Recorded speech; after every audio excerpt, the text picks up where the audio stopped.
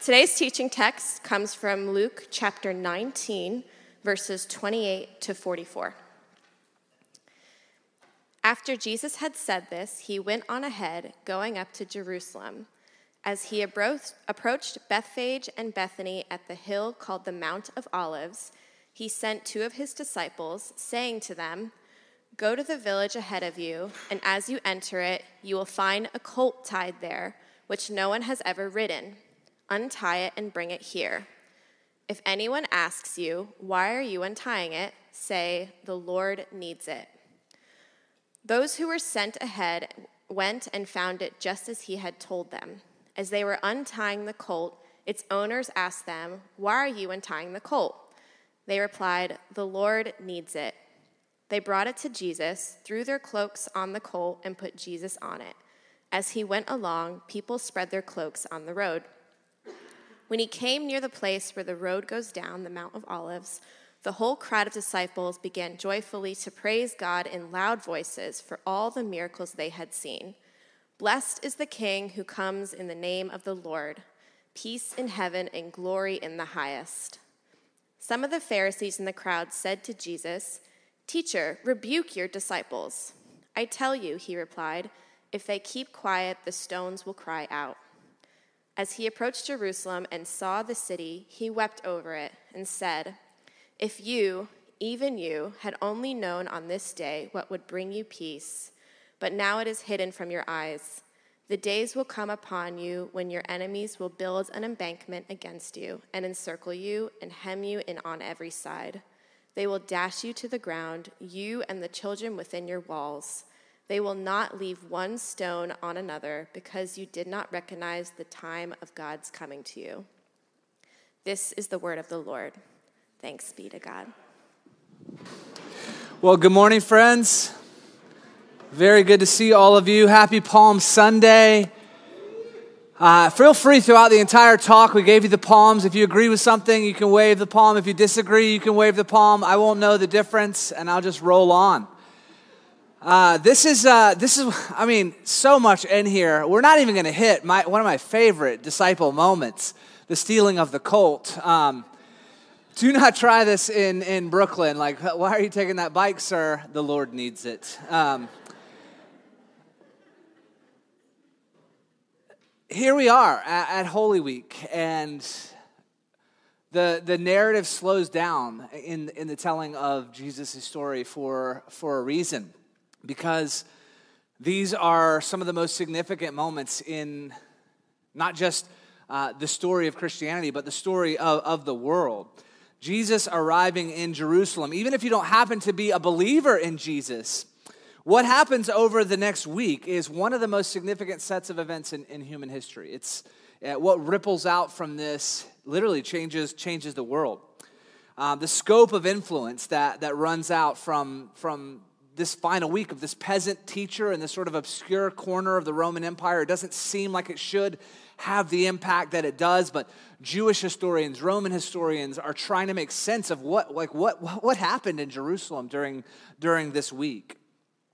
And for those of us who are seeing through a lens of faith, who trust in Jesus as Savior, as King, this is the week where Jesus wins a victory over death. As powerful as that sounds, as dramatic maybe as that sounds, that he bridges the gap between everything that separates us from God and begins quite literally a new future for the world. That's the week we've arrived at. That's what we're looking at. The gospel of Jesus is not good news without this week. Jesus has been showing the kingdom of God. He's been saying, this is what the kingdom of God is like a mustard seed. The kingdom of God is like these two sons. The kingdom of God is like this field planted in this way. The kingdom of God is like you can see now. The kingdom of God is like you have enough to eat. He's been demonstrating. He's been just describing the kingdom of God, but now he is coming to make a way in for us. Without this week, there's no way into the family, into the kingdom for us. And the week begins beautifully. The week begins with cries of Hosanna. Hosanna in the highest. But we know by the end of the week there will be cries to crucify him. The beginning and the end is important. I don't know if you guys have this little habit, but if I'm going to read a novel, I like to open the first page and read just the first sentence and see if I'm going to like it. Like, that's not enough, really, but I feel like if you don't get the first sentence right, then maybe I'm not going to be in for the whole book. It's a very long book. I don't know. What book are you picking up? Let me keep going. The book of Luke begins with the angels singing from heaven in the announcement of the birth of Jesus. Glory to God in the highest heaven, and on earth peace to those on whom his favor rests. You remember that at Christmas time? I didn't really notice until here at the end, but as Jesus enters Jerusalem, the crowds shout something that has some echoes. Blessed is the King who comes in the name of the Lord, peace in heaven and glory in the highest, as Jesus comes on the stolen colt into Jerusalem. The angels in the beginning say, peace on earth, and the people shout, peace in heaven. The man walking into town or riding into town is a bridge between the two. So, let's, as we try to do often, enter with our imagination into this moment. It is a moment of heightened alert in the city. There's an anticipation of a holiday. Pilgrims are traveling into the city. The Roman rulers and occupiers are certainly more aware of this particular week. Israel's Passover festival, after all, is a celebration of them throwing off the shackles of a powerful empire and walking into a freedom that God had given them. And so if you're the occupying power in charge in Israel, your alert is going to be up a little bit during Passover week. Historians tell us that Pontius Pilate, who we're going to interact with a little later this week in this story, would most likely have paraded into Jerusalem this very same week as Jesus comes in on the borrowed colt at the head of a column of soldiers, marching a legion from his seaside residence at Caesarea to Jerusalem to make sure he kept the peace. Bring the soldiers to keep the peace. War horses shaking the ground in order to keep the peace. This is one of the lies we've always believed as human beings. And here comes Jesus on his borrowed donkey. Two parades, very different. From outside observation, this is a very strange way to save the world. And I want to look at 4 moments in this last week of Jesus. And we've been talking about the bread of life. What does it mean for Jesus to pray? What does it mean for Jesus to fast? What does it mean for us as disciples or apprentices or followers of Jesus to learn to pray, to learn to fast in the way of Jesus? We've been looking at that all Lent. And I want to look at these culminating moments in Jesus' final week of his prayer, where everything has, in a sense, been leading. What is moving the heart of Jesus in this final week? What would you find Jesus himself praying for? What would you find him doing? How might that teach us to pray? How might it show us how to live? Could we hear an invitation to abundant and eternal life? This happens sometimes, but I woke up this morning with this talk basically finished, and I went through it, and a phrase kept coming into my head and heart that I felt like I was supposed to put in. And it's a phrase I have never really used before, but essentially that there are many sages of doubt in our world. People who can articulate very well an alternative way to the way that Christ is demonstrating, living, inviting us into. People who can make cynicism seem like wisdom. People who can make who can make faith basically seem like foolishness, who can make doubt sound like sophistication. And we all live in the world, right? I know you guys are moving around the city. You know what life is like here. I'm not trying to knock the reality that we all live in a pluralistic city and everyone should believe the same thing. I'm not saying that at all. But I just believe there may be some this morning that have been under the influence of some sages of doubt. And I think God may want to wake you up this morning to an invitation to his love and an invitation to return to his truth. So I'm going to mention that a couple more times, but I invite you, if there's someone that you're giving like a deep level of influence in your life, look at their life closely, because anyone can talk, really. What goes on in their interior? How do they handle the crucible of life? Because that's what we're about to see Jesus doing. What is growing in someone's life, and how does that come out in the moment where they're the most squeezed, where the most pressure is applied to their life? At the heart of the crucible of Jesus' life, you hear him praying for forgiveness, offering mercy, showing love. So I want to look at Jesus in his last week. And the first moment I want us to notice is Jesus entering Jerusalem, this Palm Sunday moment. To get to Jerusalem, you had to walk up a mountain. And I took my son on a trip to the White Mountains in New Hampshire. We walked like the 7 presidential peaks. I was really, really out of shape at this point of life.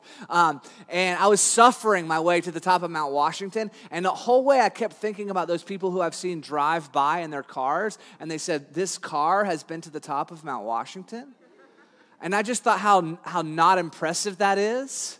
Like, these legs have been to the top of Mount Washington, okay? And I literally almost didn't survive. Lightning storm, I won't get into it. But have you ever come to the top of a mountain? Have you ever endured a long walk and come to the place you were hoping to see, and the vista stretches out in front of you? This is the journey of the worshipers into Jerusalem. They're climbing up into the city on Passover week.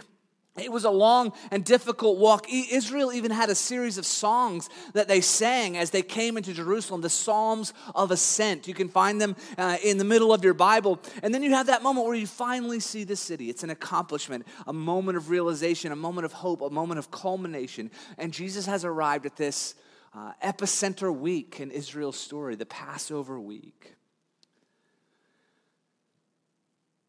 I lived here 18 years, 17 years. Still, when I see the city skyline, I have to drive my boys to baseball practice 122 times in 1 week. And as I go over the Kosciuszko, however you pronounce it, bridge on the BQE. No, okay, it's Kosciuszko, I know, but I like to say it that way, relax. You look to your left and you can see the whole city stretched out. And it's just, I just want to invite you, whenever you see the New York City skyline, just take a minute and pray for the city. Just take a minute and just whisper a little prayer. That's what Jesus does when he sees Jerusalem here. He prays for the city. I want to invite you, whenever you see the skyline, you're taking off, you're on that bridge, you're at the top of a big building, pray for our city. Jesus, we see the tears of Jesus. This is the first moment I want us to notice as he looks over Jerusalem. As he approached Jerusalem and saw the city, he wept over it and said, if you, even you, had only known on this day what would bring you peace, but now it is hidden from your eyes. The people had just been shouting about peace. Pilate is in town with his war horses and his legion to make sure that he keeps the peace. Jesus is weeping. The Son of God moved to tears over this idea of people missing their moment of peace. Of all the different things Jesus does, I think it's really interesting to focus on the couple of times where the scripture tells us that Jesus cries, that he sheds tears. We know that famously Jesus wept at Lazarus' tomb, and here we see Jesus weeping over the city of Jerusalem. So he is brokenhearted over the death of his friend, and he cries, and then he's brokenhearted over the plight of a people, and he cries.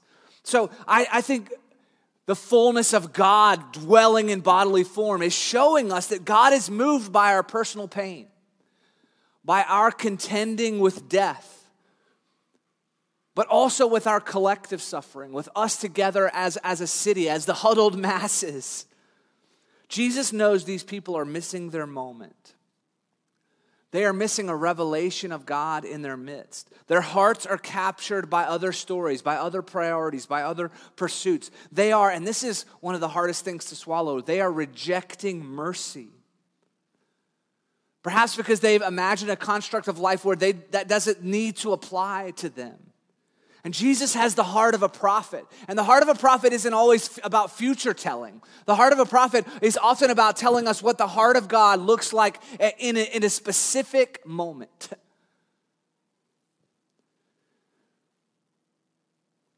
Some of us know what it is to be under the influence of sages of doubt. Sometimes, and there's a seesaw that can happen under this influence. Sometimes you'll be puffed up that really only you understand, and other people just don't see it like you see it. Or on the other side of the seesaw, you can be beaten down that you're excluded from all that's being discussed. That this God stuff, these promises, they're for someone else. You just aren't someone who can believe. You're just not built that way. And the sages of doubt will play on your pride or your self-pity. Either you're the only one who gets it, or you never will be able to. Beware in your own heart when you see a narrative like that beginning to take shape. We seesaw between pride and self-pity. I had a picture, I mentioned this talk was done, and this picture came into my mind, and I'm sorry for a Lord of the Rings reference. Okay, I'm not Tim Keller.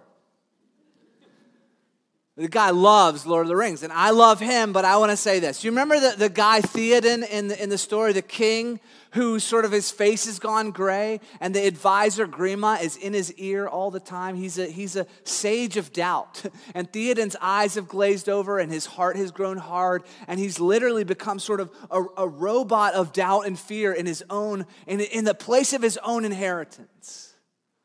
And I just had a strong picture that some of us today, on this Palm Sunday, that's the reality of our lives. If we could really see into the curtain of our hearts, that's what's going on. We have come under the influence of sages of doubt. There are grimas in our life.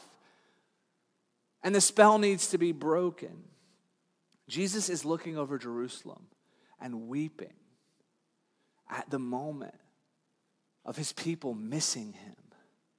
Missing the invitation, not sensing his love. Jesus, with the heart of a prophet, can tell the city is wrapped up in things that are not going to bring life. In fact, 40 years from this moment, Jerusalem is indeed going to be destroyed. Was there some wake-up call that could have prevented it? Jesus' heart is broken over that reality, over that possibility. They aren't seeing it. In Matthew's account, he expresses a motherly heart. I wish I could gather you to myself like a hen gathers her chicks. Every time I read that, I picture the hen going like this. But I don't think hen's arms are this long. But I can't get away with it. This is how I picture it. You picture it how you need to picture it. But that, right? I mean, how does a hen gather her chicks? Okay, whatever. We'll talk about that later. Wave your palms if you agree. Wave them if you disagree. The heart of Jesus in this final week is to gather. That's another word I felt the Holy Spirit emphasizing in my heart as I prepared to get up this morning, that I want to gather. God is saying, I want to gather. I want to welcome. I want to embrace. I want my children to know they can come home. I believe today Jesus wants to do the ministry of gathering. A few days later, Jesus is weeping over Jerusalem, longing for peace. And a few decades later, the Apostle Paul is going to write, he himself is our peace. The heart of Jesus is broken over the pain of the city when we miss God, when we settle for stories that can never bring us life, when we seize upon violence and false power as shows of strength, when we get so caught up in our world that God could walk right up to us and we wouldn't even know. He himself is our peace. That's why he showed up in Jerusalem. So I want you to hear the heart of Jesus crying out. See his tears. Oh, Jerusalem, if you knew what made for peace. The second moment I want us to look at is Jesus praying. He's just left his disciples. At some point, there's a recording of what's on the heart of Christ as he's praying for his own life, for his disciples, and for those who would believe in his name after them. And it's John 17. It's the passage where our church got its name, Trinity Grace Church. I want you to hear this again. My prayer is not for them alone. I pray also for those who will believe in me through their message, that all of them may be one. Father, just as you are in me and I am in you, may they also be in us, so that the world may believe that you have sent me. I have given them the glory that you gave me, that they may be one as we are one. I and them and you and me, so that they may be brought to complete unity. Then the world will know that you sent me and have loved them even as you have loved me. Father, I want those you have given me to be with me where I am, to see my glory, the glory you have given me, because you loved me before the creation of the world. Righteous Father, though the world does not know you, I know you. And they know that you have sent me. I have made you known to them and will continue to make you known in order that the love you have for me may be in them, that I myself may be in them.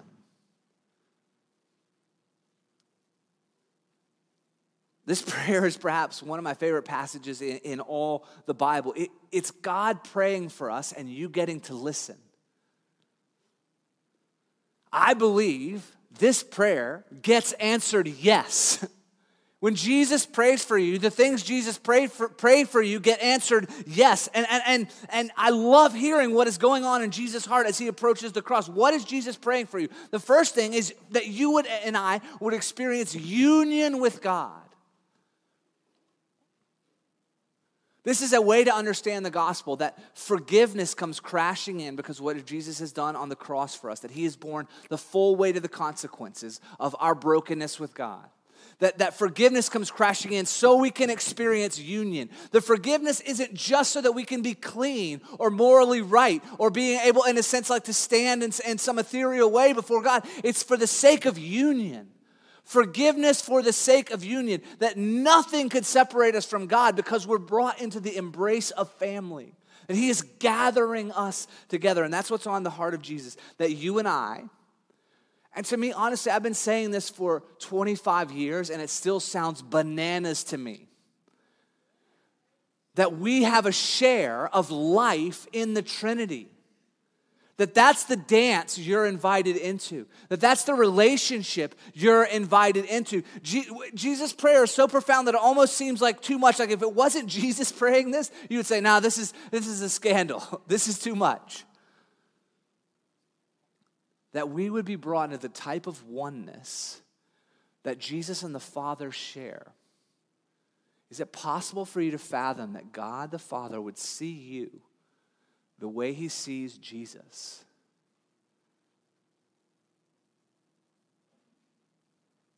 Listen, I've had enough coffee with you guys. You've talked to me like so many of us when we imagine God imagining us. One of the first things we think is disappointed. Not quite there. Not reaching my full potential. On and on. Can you imagine that Jesus' heart is that you would know you are seen in the same love relationship the Father and Son share? How on earth could this happen? Here's part of the mystery. It doesn't just happen by the reordering of ideas about God in your head. It's not like, that's Gnosticism, essentially. Like that you get the ideas right in your head and all of a sudden you just like, and you have it. No, he literally puts his Holy Spirit in us. That the communication of love between the Father and the Son is so profound, so potent, so real, that it is the third person of the Trinity. That's the mystery of our God, 3 in 1. I was trying to explain this to my 6-year-old yesterday. And I was like, you know how like grandma's dog and you are different? Like there's just degrees of complexity and like the dog, and he's like, yes, the dog talks and barks. And I'm like, that's true. And you talk in sentences. And you know how there's a complexity difference there. And I was like, imagine if you went up the line even more and more and more and more and you come to God. And he was like, how is God 3 in 1? And I was like, I don't know, but this is what it says. And by the end, he was saying sentences to me that were like Trinity sentences. And I was like, yes, that's it. Whatever you're saying now, hang on to that, pal. Jesus is praying that we would know we are immersed into the relationship of Trinity, that we have that share of life with Father, Son, and Holy Spirit. That's what Jesus is praying. That's what he's come to Jerusalem to win for us. And then the outflow of that union with God is that we're meant for unity with one another. That we're meant to share the joy, the I don't know, it's almost like hard to describe that buzz of connection that happens when human beings really share their lives with one another, really accept and welcome and love. The joy that we're meant for is to share life with our brothers and sisters, that the God type of love, the agape type of love would come to define our vertical relationship, but also our horizontal relationships, that we would be made one with God and one with one another. This is the heart of God. Whatever else you want to say, this is what Jesus is praying for in his final week. For us to be brought into union with God and to know the joy of unity with one another. So you look across church history and it's like the most complicated family tree splintering in all directions. We're like, you don't like baptism this way? We're going to start our own church. You don't like Holy Spirit gifts this way? We're going to start our own church. And it's like, you can just sense the heart of, like Jesus wept over Jerusalem. You could see him weeping over our disunity. Our willingness, in a sense, like over and over. We talk about cancel culture like it's new. Like, look at the Reformation.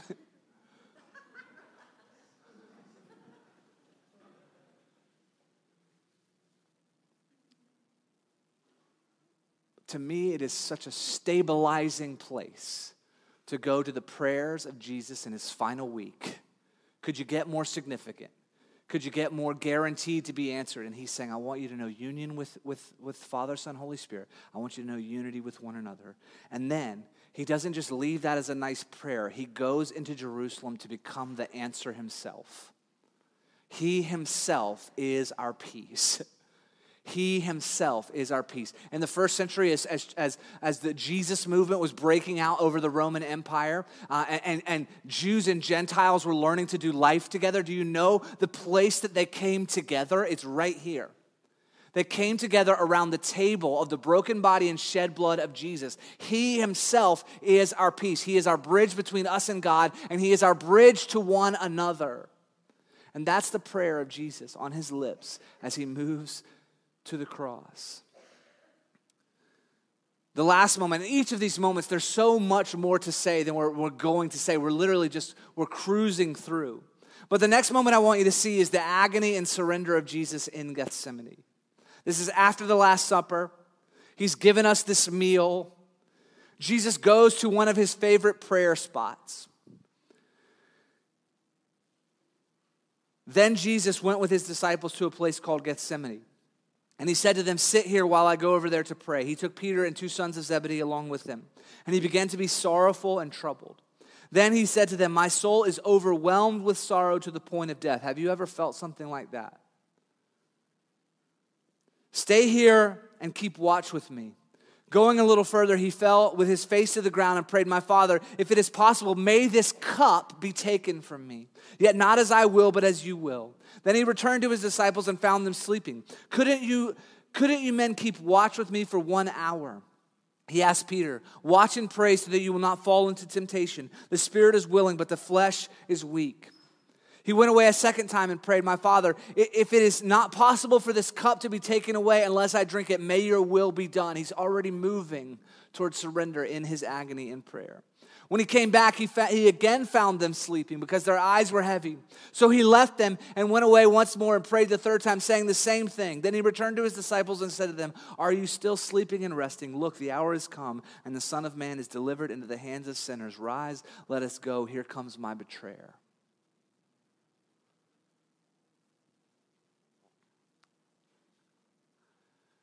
Jesus' friends are giving in to their natural weaknesses.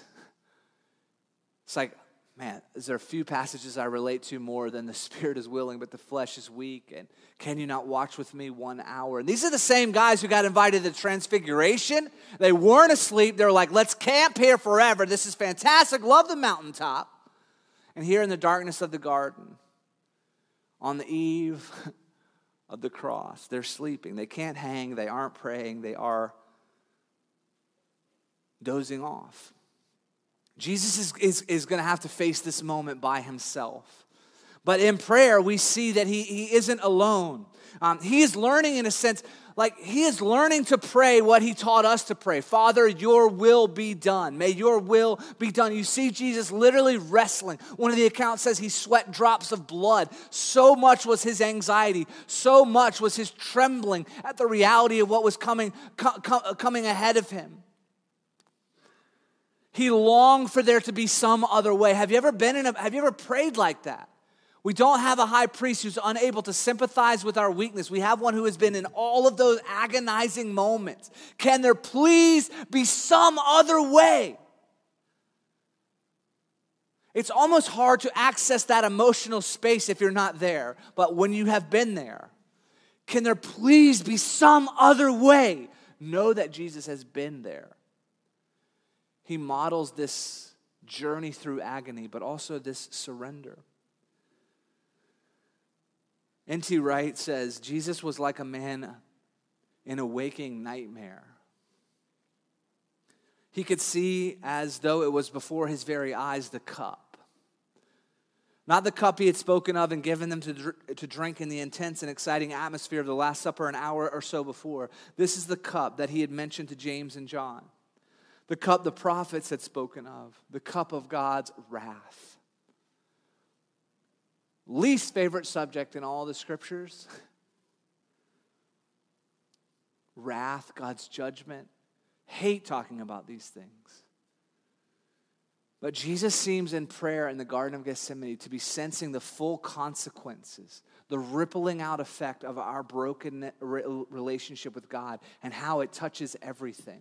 How it sizzles in our soul in insecurity and fear, how it rises up in envy and lust, how it breaks out in war and injustice and racism and slavery, in ignoring our neighbor, like in grudges in families. It's almost like you can see it just rippling out across human history and just like frame after frame. The consequences of our brokenness with God. And let's be honest, there really is very little. We want to talk about less than God's wrath. But can you imagine a parent who doesn't respond in anger when their children are hurt? Who doesn't react negatively to the damage that his children are facing? We don't have time to go into all of it, but when we hear about God's wrath being described, and what Jesus is looking at in the Garden of Gethsemane is the cup of God's wrath that he's about to drink on our behalf. God's wrath is described as basically our separation from God. So if God is the source of life, and sin in its most basic sort of format is to separate yourself from God. You're separating yourself from God's character and God's way. Then you're separating yourself from the source of spiritual life. And so what comes into that vacuum is death. And so when the Bible says the wages of sin is death, it's literally saying like a natural law in the world, like gravity or thermodynamics, when you break with God, what comes into that reality is death. And the outflow of that rippling across the world is the brokenness of our separation. Jesus is looking at that reality. It's also described as God sometimes, and this is like the passive wrath of God, allowing us to go our own way. God essentially will say to us, like, I want you to learn to say, your will be done. But if you insist on saying, my will be done, God will say to you, okay. And that separation. There are times when God's wrath is about stopping a certain evil that has gone on long enough. It's described in those terms. Enough is enough. His wrath is sometimes described when someone becomes utterly calloused to mercy. And whatever all these varying facets, Jesus is looking at the cup and saying, please let there be some other way. But then ultimately he says, your will be done. And he is willing to drink the cup for us. Jesus sees what our break with God has cost, what it will cost to repair. But he is loving enough to bear the cup himself so we do not have to bear it. One of my, things my brain has returned to and hearts has returned to over the years many times is what on earth gets Jesus up off his knees in this prayer time? Like, how does he get up and go? And like, you can imagine like the first discouragement when you catch your buddies asleep, the second, the third, and finally he's like, all right, they're here to get me. Like, what gets him up? There's not a ton said about it. We can believe, like the temptation, that maybe he experienced the ministry of heaven as he's pouring out his heart in prayer. But Hebrews gives us a slight commentary on this moment. In Hebrews 12, it says that for the joy set before him, he endured the cross. Do you want to know what got Jesus Christ off his knees in the Garden of Gethsemane?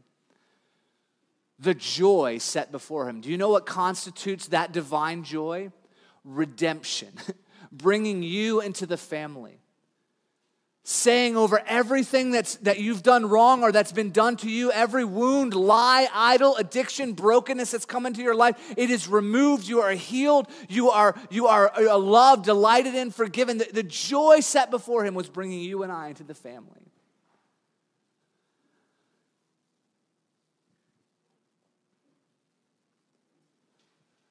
Jesus says to the Father, can you please remove me from this agony, and yet your will be done. And at the heart of that will is the joy set before him. So one of the prayers for us is, can we pray like Jesus in that way? Can you pray, your will be done?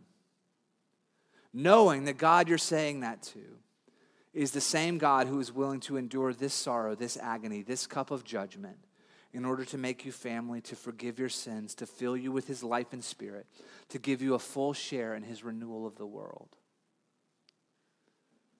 Your will be done.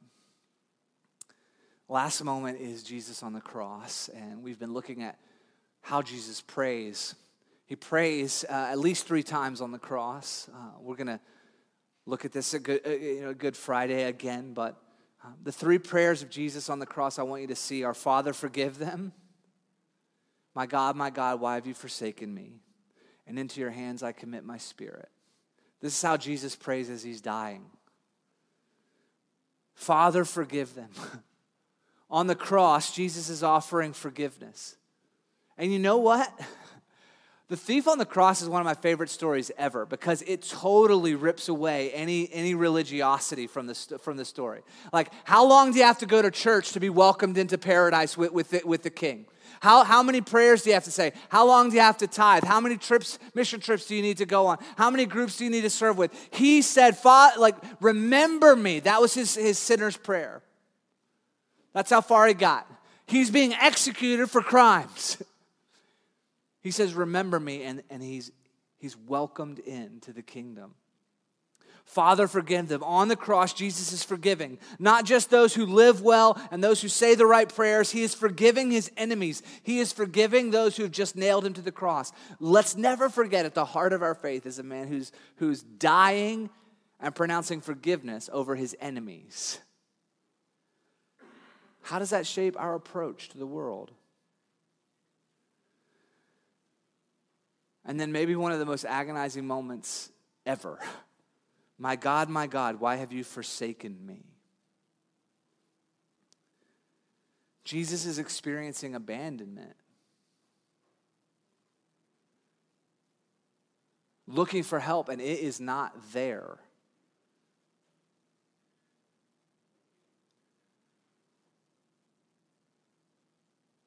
I think this is the true cup of wrath that was causing him to sweat blood in the Garden of Gethsemane. Yeah, the physical stuff.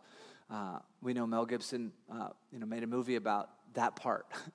But it's impossible to depict the spiritual reality of Jesus, crying out, my God, why have you forsaken me? Wrenched loose from the communion of the Father, which he had known uninterrupted forever.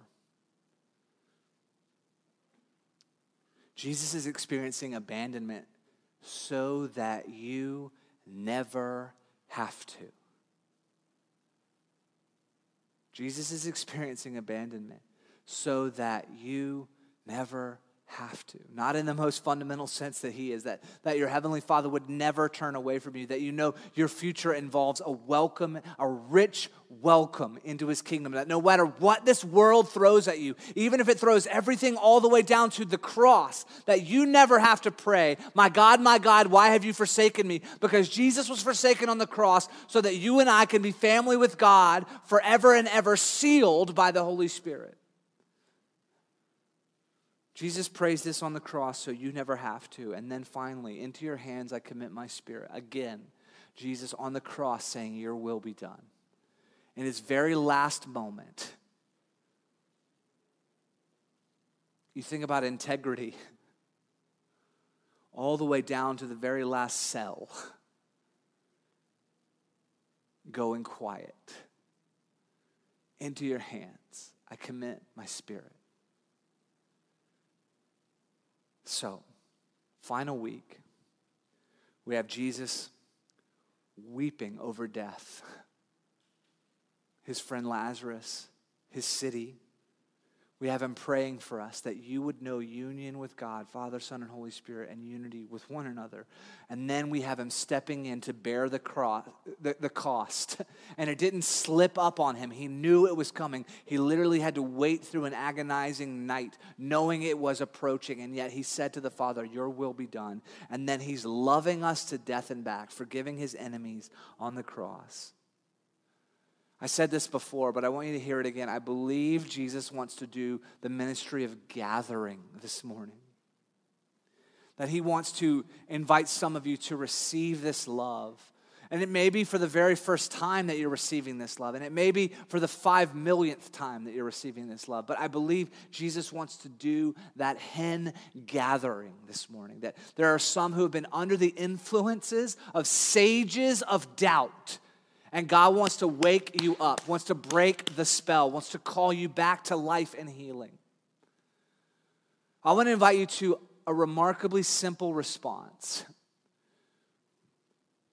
The Psalms, the Lord's Prayer, these are articulations of faith that we can put in our mouths and offer back to God if they match what is happening in our heart. And I want to just give you some words of faith this morning to respond to Jesus moving towards you to gather to himself. I'm going to put them on the screen. Lord Jesus, I receive your love. I accept your mercy. Forgive me for going my own way. Give me your life and salvation. Come into my life and fill me with your Holy Spirit. I trust you. May your will be done. I'm going to give some moments of silence. Again, it might be the first time or it might be the millionth time, but I believe some of you, some of us,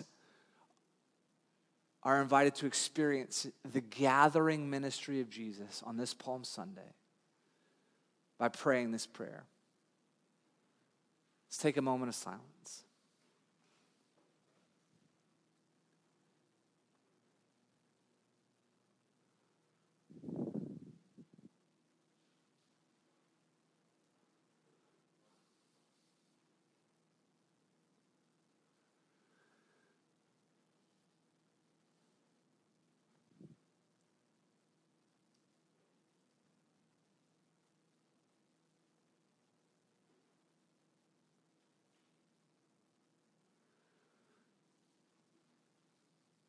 If this prayer reflects the reality of your heart, I just invite you to pray it along with me. Lord Jesus, I receive your love. I accept your mercy. Forgive me for going my own way. Give me your life and salvation. Come into my life and fill me with your Holy Spirit. I trust you. May your will be done. Amen.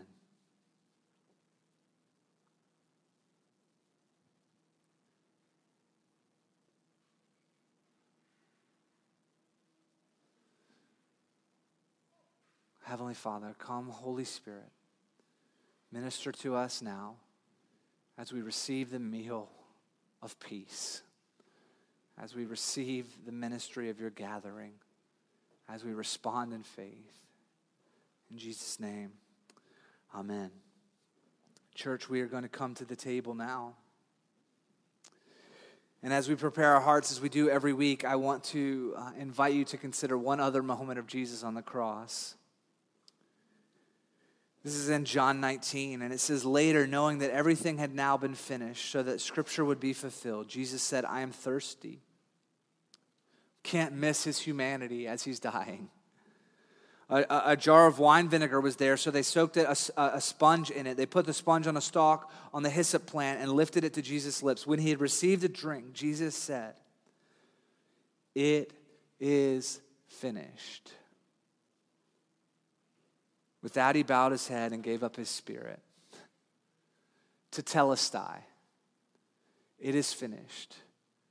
The word was used to declare that a debt had been paid, that a prison sentence had been served, that someone was free to travel through the country. Their papers would be stamped with this word. It is finished. It is accomplished. It has been paid. Jesus cries out on the cross, arms spread wide, nailed to this spot. It is finished. Nothing more is necessary for you and I to be gathered into the family of God than what Jesus has done on the cross. You do not need to add a single thing to the blood of Jesus in order to receive redemption. That's gospel, church. And we can know a hint of it, and we can grow into it for forever. And this meal is part of how we are nourished in that journey. Heavenly Father, I thank you for the bread and the cup. And I thank you for what this meal represents, your broken body, your shed blood, the reality that it is finished. Minister to us, Holy Spirit, as we receive this meal today, as we pray for one another, as we respond to your invitation to union. In Christ's name, amen.